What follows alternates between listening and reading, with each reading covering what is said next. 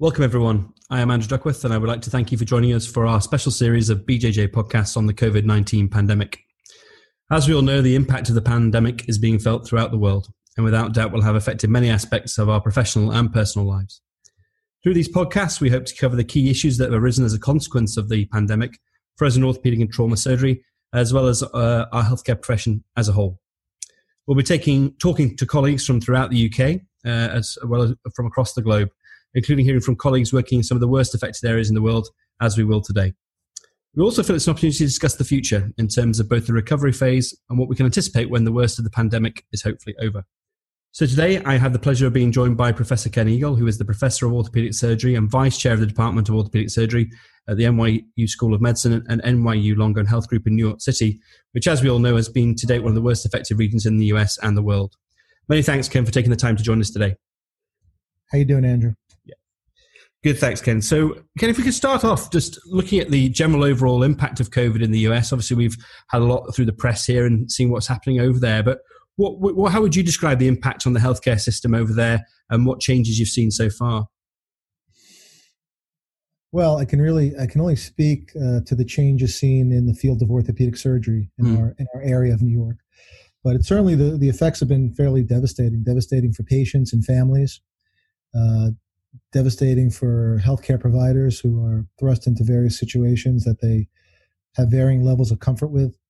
And not just the providers, but our support staff, the nurses and the techs and the patient care associates, and even the people who clean up the hospital and move the linen, and for every aspect of people who help make the hospitals and the healthcare system go. Everybody's been fairly affected. No, I can understand that. I mean, it's certainly been the same case here. And in terms of your ability to provide the service to your patients, I mean, in terms of trauma and elective work, where are you at this stage? Well, so all elective orthopedic surgery has been eliminated. And we stopped elective cases about a month ago now. Yeah, we don't foresee any startup of that for at least another 4 to 6 weeks, right, at all. The trauma system is up and working. We have capacity. The city trauma centers have capacity. Fortunately, there has been a significant decrease in the number of trauma cases we're seeing, and obviously that's because people aren't going out. They're not going to bars. They're not drinking. They're not walking inebriated in the streets and getting hit by cars. They're not falling down the steps. We are still seeing geriatric trauma, the older people falling in the homes. Minor traumas, which has been fortunate. So the volume is diminished, yet our capacity maintains fairly strong. That's interesting, and that would very much mirror what we've seen here is that sort of downturn, but we're still getting the fragility fractures and the elderly fractures through the system. And you're still managing to maintain a service for them at present. Yes, we treat all the trauma and fracture patients as we would have absent COVID. Yeah. Obviously, we're treating the majority of people as they are COVID positive. Yeah. But fractures that need surgery are getting surgery. Okay. Traumas that need attention are being treated appropriately, and no one is being turned away. Now, we have relaxed some of our indications. I've attempted to treat a couple of non-displaced hip fractures without surgery. With varying degrees of success. Sure. But other than that, it's pretty much in the trauma world business as usual. And in terms of sort of your outpatient work or your office work, as you would call it, is that changed at all? Yes. I would say we're doing probably about 80-90% telehealth visits now. We have a pretty robust EMR, and we have a very good telehealth program built into it, and that's been working out very well. In fact, I'm sure it'll change the way we practice medicine after this whole thing is over, because we see that we can do a lot of things fairly efficiently using this technology. So that's been a unintended consequence, but maybe a bright spot. No, I think in trauma we're seeing. I'm still seeing people in the office, the post-ops that need their sutures removed, anybody with a potential wound issue, or people who need x-rays for follow-up, obviously need to come in. So we in trauma, probably are seeing more people than our sports and arthroplasty and spine colleagues are. Sure. No, I would exactly mirror that for us as well. And I think like you say, it's one of the unintended maybe positives out of this is it's maybe going to change even for the future when things get back to normal. We maybe still be using this technology because it does work very well. I'd agree. In terms of your staffing and sort of the community, have you lost your junior staff? Are they been seconded elsewhere to other parts to help out? It's an all hands on deck situation here. Right. Everybody has been redeployed. Our resident staff, our orthopedic residents, who are the best and the brightest in this country, are working floors and ICUs and taking care of medical patients. They're part of proning teams. They are working in the ED. So they are working their butts off. Our faculty has also answered the call. Faculty, people who are spine surgeons and arthroplasty surgeons and sports medicine docs, are donning protective equipment and going on and helping hospitalists manage patients on the floors, and where they can't, they're going to ICUs and helping manage patients in the ICUs. Everybody is doing everything they can, and they're really putting out an incredible effort here. Yeah, no, I'm sure in every hard hit area as well. No, I agree with you, Ken. Like, we've spoken to a few people, and I think that's been the overwhelming thing is that almost everybody to none is contributing, and keen to help. And I think no matter what specialty you are, somebody said on one of our previous podcasts is we're just all doctors at the moment and just helping out, as best we can. Correct. A lot of our residents and junior faculty have relearned how to operate the ventilators. Yes. And relearn the physics and the physiology involved. So it's crazy, isn't it? I know. In terms of that moves on to the community itself. How do you feel it has affected your teams and your colleagues? In terms of, there is with this pandemic, there is obviously a fear for our own safety and our families as well. How have you all dealt with that?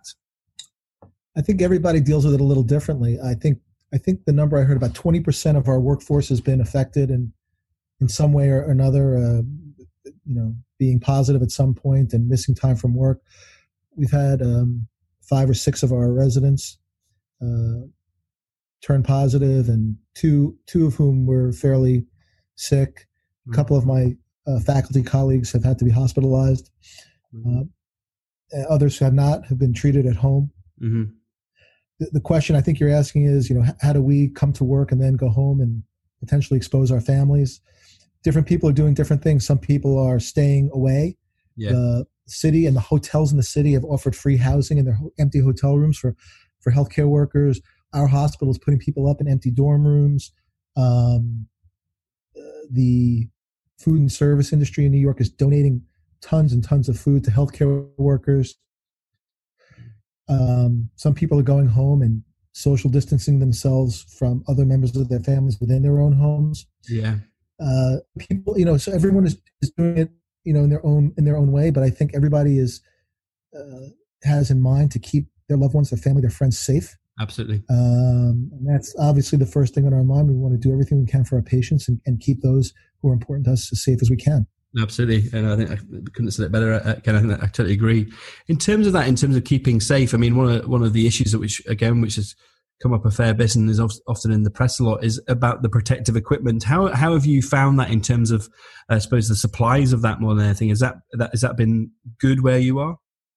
Well, so again, speaking for NYU, yeah, and what I've seen, we have not had a problem with PPE.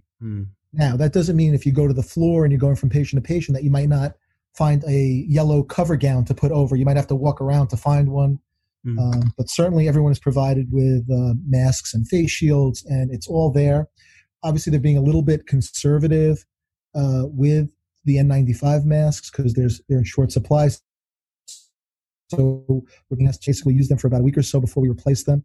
Right. I wear mine when I go to the OR. I cover it with another mask just so it doesn't get blood splattered, and I can maintain it. Yeah.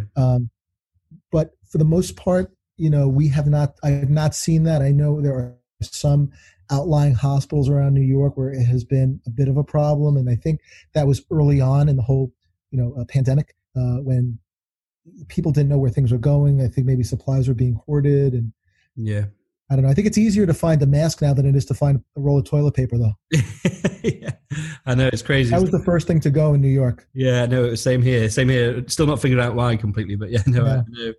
And in terms of the testing, just out of interest, because we've had a variety of opinions on this. If somebody comes to your hospital and is admitted, does everybody get tested, or how are you working it at the moment? Well, if they're admitted for a pulmonary problem or presumed the PUI, presumed infection, then they're getting tested. Yeah. If someone comes in with a broken leg and otherwise healthy, I don't believe they're getting tested. Fine. And I don't believe you're testing every single patient that needs surgery. Right. Yeah. Obviously, the majority of people who are presenting to hospitals nowadays are people who are, suspicious of having, the virus. Yeah, that's interesting. So moving on to sort of, Kelly, we're going to talk about a bit of research, but obviously research is, I'm sure in your institution is the same as around the world and with ours, is that everything's sort of on hold at the moment while we deal with the major clinical problem. But I know you're a very active department. What have you managed to maintain anything or try and keep anything going with all your projects? Well, we're certainly trying to keep, our databases going. So as patients with various conditions come in, we're trying to keep track of them without enrolling them so that we can go back and try to contact them after when time allows.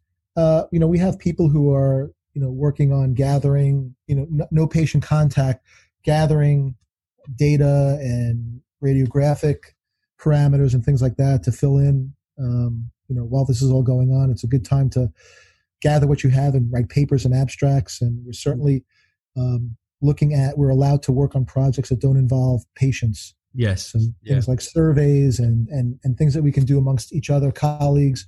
We're trying to do that. And of course, we're going to try and keep track of everything we're doing in this pandemic, orthopedic trauma wise, so that we can maybe, be prepared a little bit better for the next time this comes around. Absolutely. I totally agree. And is there anything you've looked at in particular? I mean, one thing we started to look at here is obviously COVID positive patients and hip fractures. Is there anything in particular that you guys have started in terms of that, or? Yeah, we're looking at the same thing. Obviously there are people who have to be treated, and the majority of them, these elderly people, they're coming in, and many of them are COVID positive, asymptomatic or symptomatic. Yeah. And, we're seeing a lot of, post-surgical pulmonary decompensation. Yeah. And we're seeing it even with regional anesthesia. So, obviously it changes the game a little bit, but, we're gonna take a look at everything in detail. Obviously when we get a moment to do so. Absolutely. And sort of that leads into my sort of final sort of question, Ken, was in terms of the future. I mean, as I said to people before, we can't predict the future. Who knows how long this will last for and how we'll come out the other side of it. But how have you got any feel of from your institution how things are going to progress over the next couple of weeks to months in terms of, and what sort of challenges I suppose you think as trauma orthopedic surgery we're going to face moving forward? Well, I mean, obviously I think the biggest challenge that we're going to have in trauma is if, God forbid, there was some type of mass casualty event on top of all this, with all of our resources diverted towards this pandemic. And I think in the future, we're going to have to look at how we'll be able to manage multiple disasters, medical and mass casualty, that would potentially occur simultaneously. Yeah. But from the standpoint of getting back to normal, who can predict? I mean, no one's ever seen anything like this. I was here during 9/11, and we didn't think anything would ever get back to normal, but that was something that really only affected our city and our area. The rest of the country and the rest of society and the rest of the world and the rest of the economy went on. But this is completely different. So I don't really answer for that, but I'm pretty certain that things will return to fairly normal lifestyle eventually. They always do. Will things be different? Yes. How they'll be different, I can't tell you. Yeah. But they certainly will be different. Hopefully, we'll learn less when we go back and do a deep dive into everything and figure out how we can approach this better in the future. And something will happen next time that we're not prepared for, and that's what happens. You always learn from each experience. That's what medicine is. Yeah. That's what this situation is going to be. But I fully expect that this city, this country, the world is going to bounce back, and we will return to life as it was and will be. Yeah, no, I agree, Ken. That's a nice way to finish, actually, on that note. So thank you so much for your excellent comments and insights. It's been really good to hear how things are across the pond, and we really do appreciate you taking the time to join us at this busy time, and we send our best wishes to you and your colleagues and their families through these difficult times. So thanks for joining us, Ken. Thanks for having me, and be safe and healthy, and to everybody over there as well. Thank you. And finally, as always, we also like to acknowledge and thank our many colleagues around the UK and across the globe for their ongoing tireless contributions in the care of our patients during this pandemic. And we at the Journal will continue to support you all in any way we can. Stay safe and well, everyone, and thanks for listening.